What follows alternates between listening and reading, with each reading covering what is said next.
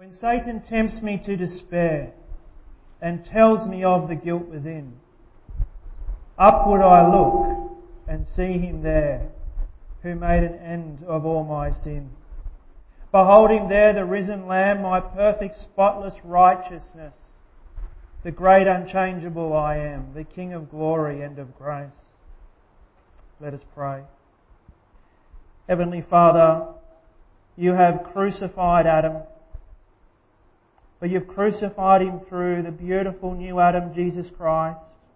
You've buried the old, and although the old man still nags us and we still fall very often and much into sin, and we hate it, and Satan tempts us to despair, Father, we ask this morning that You would proclaim Your Son faithfully to us through the Holy Spirit, that we might know our baptismal union into Him and what it is to be flesh of His flesh and bone of His bone, and that You would rebuke Satan in our midst.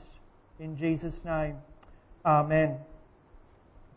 So as we journey through Lent, and this being week 1 of Lent, we see that our readings begin with Jesus being tested in the wilderness. But there's a journey, isn't there? There's a journey from the wilderness, the temptation, through to the cross. And we're going to see that over the next several weeks. Now, how many of you think Jesus exercises His power as God the Son in His humanity? How many of you think that when He was in trouble, He pulled out some miraculous power and used it?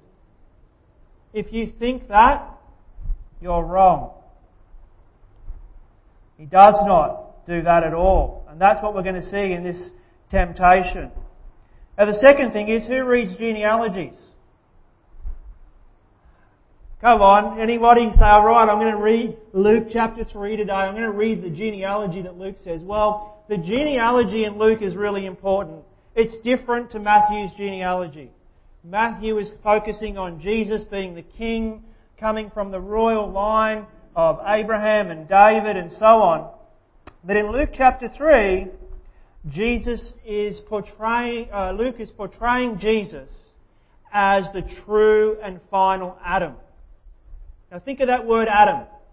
It means that Jesus is the true man and He's representing all of humanity.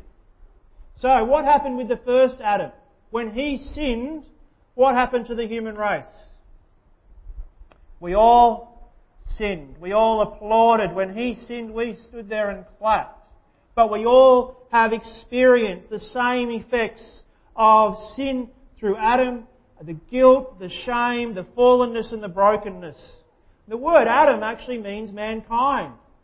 So when Adam was created, he was representing all of mankind. And here Luke is saying, here is the true man. Adam at last. He's going to stand upon this earth and He's going to do what the first Adam couldn't do. And we need to know that as we go into the temptation story. So Satan is not just tempting Jesus to sin, so to speak, but he's actually tempting Him to not rely upon the Father. He wants Him to use His divinity as the Son of God. And as I said, I wonder whether or not we actually understand that was the temptation. But if Jesus had drawn upon the divine powers of His sonship as the Son of God, would He have ever been truly man?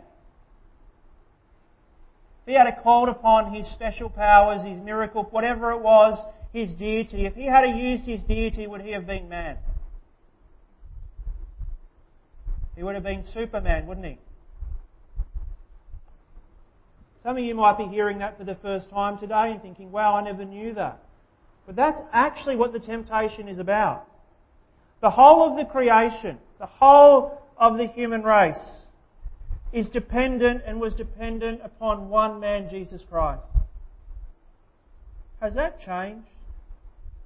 Is that what church is about? Is church really about one man, Jesus Christ? Is that where we find our common fellowship? Because that is where the whole creation, the whole of humanity is redeemed in one man, Jesus Christ. And so Satan's temptation is therefore for Jesus to actually give up on his humanity. And if Jesus gives up on being truly man, guess who he gives up on? He gives up on us. And one of my friends who preached on this passage said, Jesus doesn't leave us or forsake us. And he used the illustration of having a crummy congregation.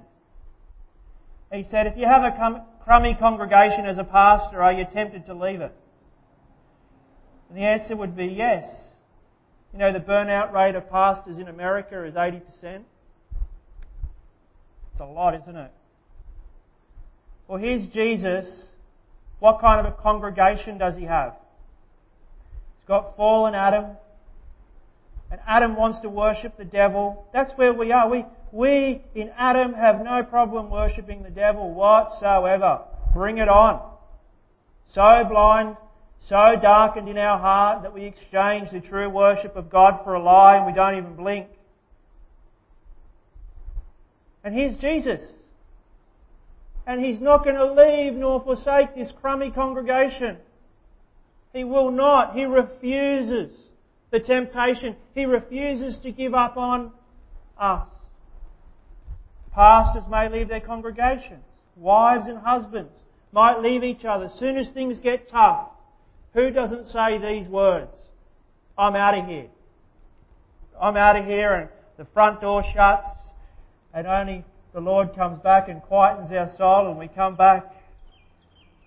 You're saying that never happens to you. You're looking at me like you've never had that experience. Of course you have. But Jesus is not like that. He's the true man and He is without sin. So the second thing is this. To be truly human is to be without sin. To be truly human is to be without sin. When God created Adam and Eve, how were they in their original creation? Did He create us with sin? No. And so one day we're going to know truly what it is to be human. We're going to experience that true humanity at the resurrection when we will be without sin. But at this moment in time, we don't experience that fully. And so here's Jesus, the true man. And what is it to be true man? It's to have no resources in yourself. He's got no resources. Who is His resource for living? The Father. And He's full of the Holy Spirit. And He's just dependent on the Father for everything. Every single thing He is dependent upon the Father. In fact, if He's not dependent on the Father for one moment of His life, you know what happens, don't you? That's it. He sins. And it's over for us. Are you a self-sufficient person this morning? Do you have resources in yourself by which you can draw upon? Then you have to congratulate yourself for that, don't you? And at that point, you're the devil. Because the devil convinces you that you have resources in yourself. Where do you think humanism comes from? What a joy it is to be a Christian and to have no resources, no power within yourself to accomplish anything. Do you know that was the beautiful joy that came to me at salvation? When I heard the gospel at salvation, I always thought the strength and the energy had to be by me. It was a kind of Christianity that was portrayed to me. And I came to the end of myself and I'd never loved one person. I'd never truly loved my mum and my dad. All I could see was that I couldn't do good. What a time to hear the gospel. To know that it's not about that, but it's about Jesus Christ and you having faith in Him and Him living His life through you. And so notice the language here. That's in Luke. And Jesus, full of the Holy Spirit, returned from the Jordan and was led by the Spirit in the wilderness for 40 days, being tempted by the devil. He ate nothing during those days. And when they were ended, He was hungry. And the devil said to him, "If you are the Son of God, command this stone to become bread." What I want you to do is notice the way Luke uses the language. Why does he say, "and Jesus"? Why doesn't he say, "and Jesus Christ"? Or why doesn't he say, "and God the Son, full of the Holy Spirit"? Why does he say, "and Jesus"? He's talking about a man. He's describing his manhood. He's saying, here is the man Jesus. Here he comes, full of the Holy Spirit, led by the Spirit, and he's about to actually conquer Satan as the true man. And you know what else? He's hungry. He really was hungry. He hadn't eaten for 40 days. He was weak. He was tired. What is that saying? He is the true man, truly human, suffering in the weakness of our humanity. Now, I've said this to you before and I'll say it again. How many times have you said, "Nobody knows what I'm going through"?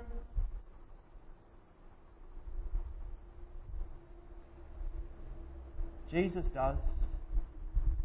Jesus knows. Jesus has been through everything we've gone through, especially at the cross. He never leaves us nor forsakes us. So the first temptation is this. Satan sees that Jesus is weak and he actually says to him, "If you are the Son of God," come on, give us a break. Do you reckon Jesus didn't know that? But if you are the Son of God, then how about you draw upon your powers because you're hungry and you're tired, and how about you turn those stones into bread, and how about you eat it, and how about you satisfy yourself? Go on, satisfy yourself, Jesus. That's what my kingdom's about. Jesus says, no. No. I love my people. I love them too much for that. And I love my Father too much for that. And then he uses the words, "It is written." Man does not live by bread alone, but really, in Matthew's Gospel, by every word that comes out of the mouth of God. So how does Jesus respond to the temptation? With "it is written," by the Word of God. Now, I've said this before and I don't want to harp on it, but you know, worldwide, evangelical Christianity is calling for less teaching and preaching of God's Word. Less reading of the Scriptures. Less prayer meetings. And we're at our lowest ebb ever of Bible literacy and learning. Who's pressuring that? Do you really believe that Jesus, as the head of the church, the true man who was dependent on the Word of God, is saying to the church today, less Bible reading, less understanding of the Scriptures, less Bible teaching? Do you really believe the head of the humanity of the church would say that? And yet we're listening to it. And so churches are becoming like a fast food outlet. And there's no longer hunger and thirst for the Scriptures or God's Word. But it's not only that there's no hunger, we're actually saying it's okay, we don't need it. Who's that coming from? It can't be coming from Christ, can it? Because Christ was a man who was full of the Spirit, and he knew the Word of God, and he lived by the Word of God. And he was a man who was without sin. And yet he needed every part of that. He needed all of that to be truly human. We are suffering from spiritual sloth. Deep spiritual sloth at the hands of the devil. When we say, I don't need the Word of God, I don't need the Scriptures, there is a darkness that descends at that point. And only the Gospel can blow it away and breathe through Christ, the Spirit and the Word, and bring new life to us.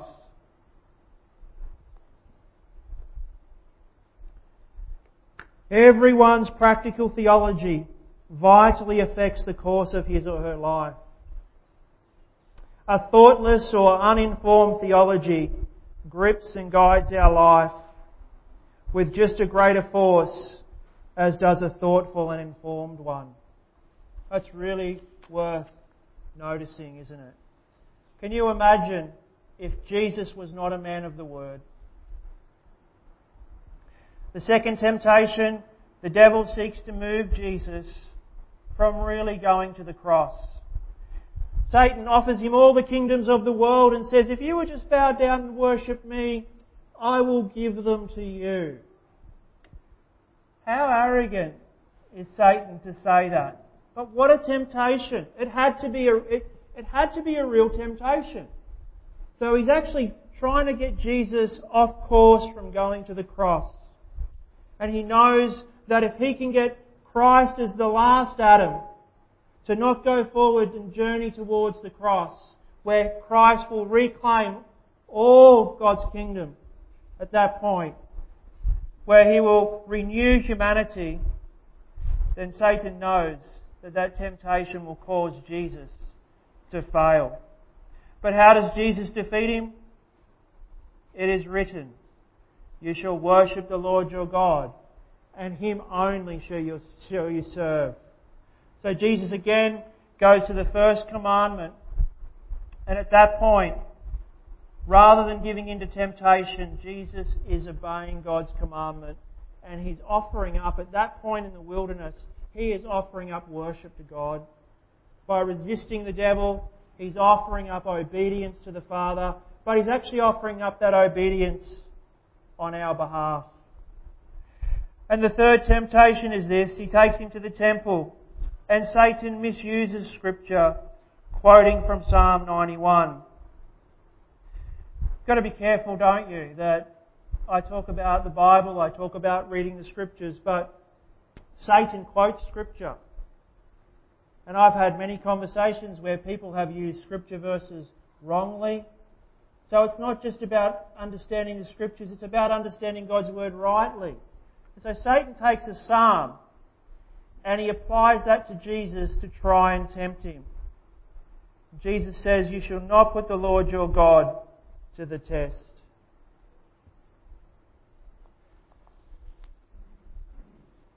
My final point is this. All that Jesus does there is to do with His journeying to the cross to defeat Satan ultimately and to redeem us.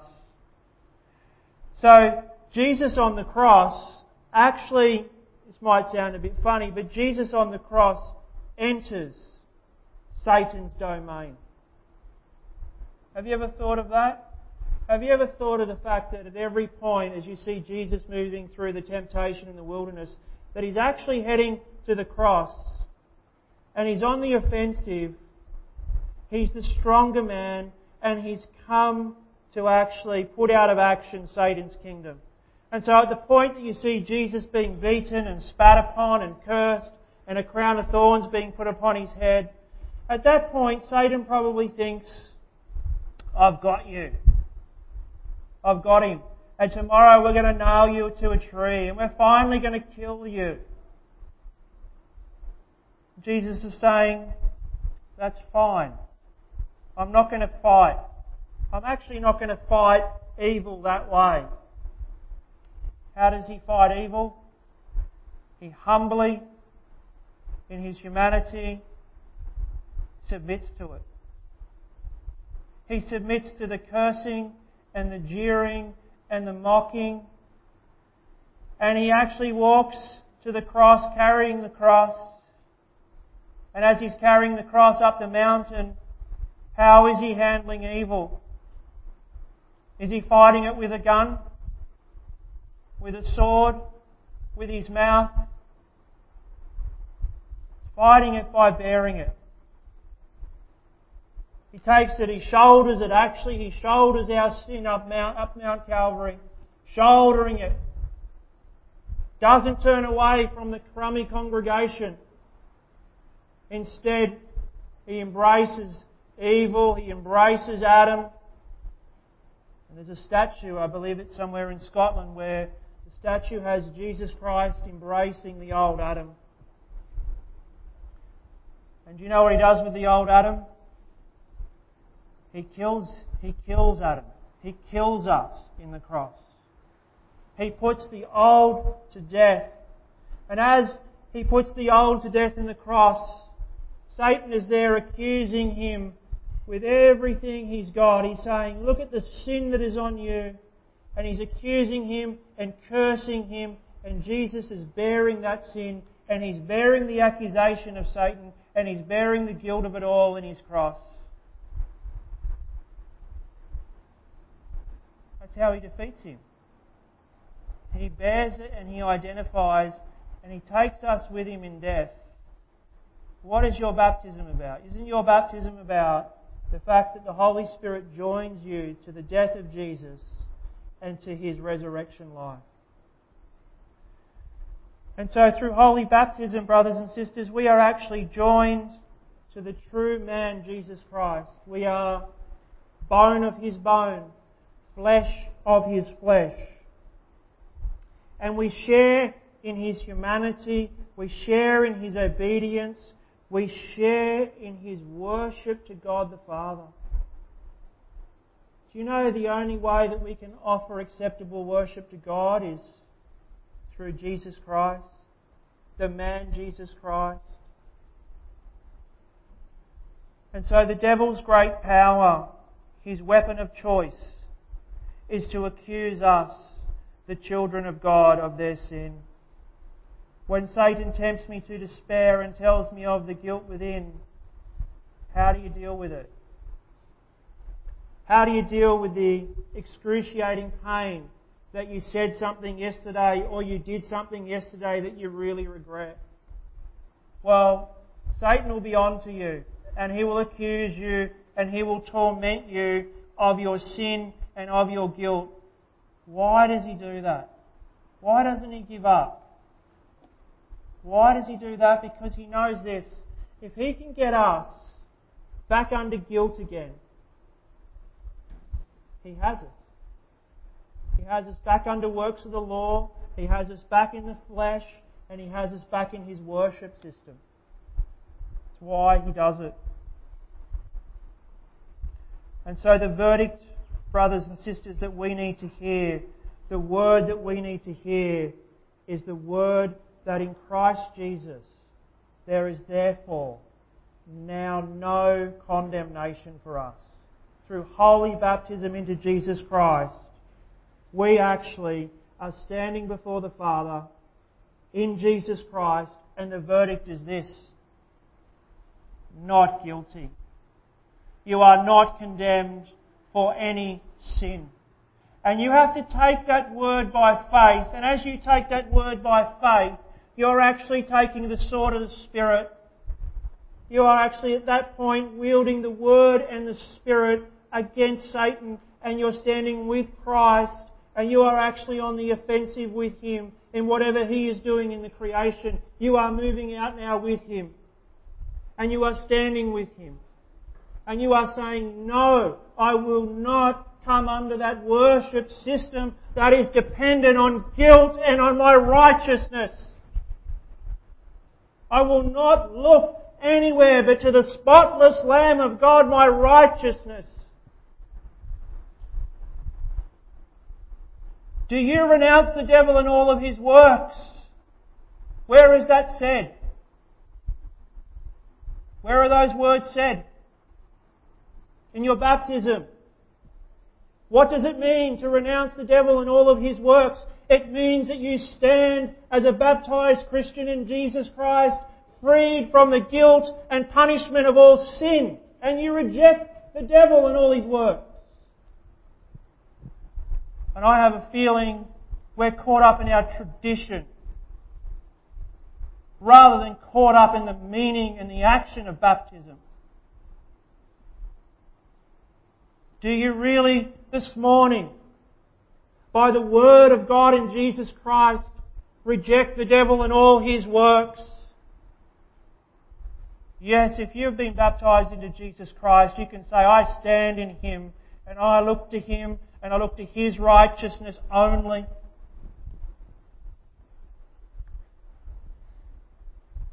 Luther says this: the purpose of our temptation is to strengthen our faith dependent on the gospel alone.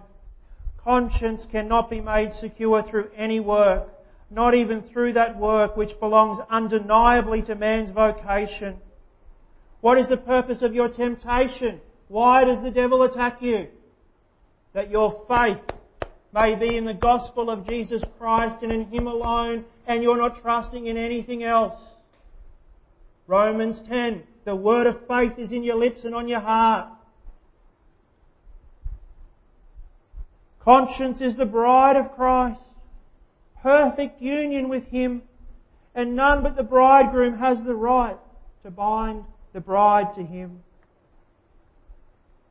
Then he says this, the man who seeks to reject the word of God and follow his own heart does not become a free man, but one in subjection to the devil. There are only two alternatives, subjection to God and subjection to the devil. We don't believe that in the Western world. We believe there's some middle ground in which I can hover. Rubbish. You can't hover neutrally in the creation. But these two men stands like an animal to be ridden. If God be the rider, the creature goes on where God wills. If Satan be the rider, he goes on where Satan directs. Do you reject the devil and all his works? Are we real about our Christian faith? Are we real about the devil? Or do you think you can play games with God and games with the devil and it'll be alright? No. Christ has conquered. Submit yourselves, brothers and sisters, therefore to God. Resist the devil and he will flee from you. From you. By the authority of Jesus Christ and by His precious name. You are in Him and the devil flees from you. How much authority has God given us in Jesus Christ? We do need to wake up, don't we? We need to be awakened to the gospel. The grace of our Lord Jesus Christ be with you all. Amen.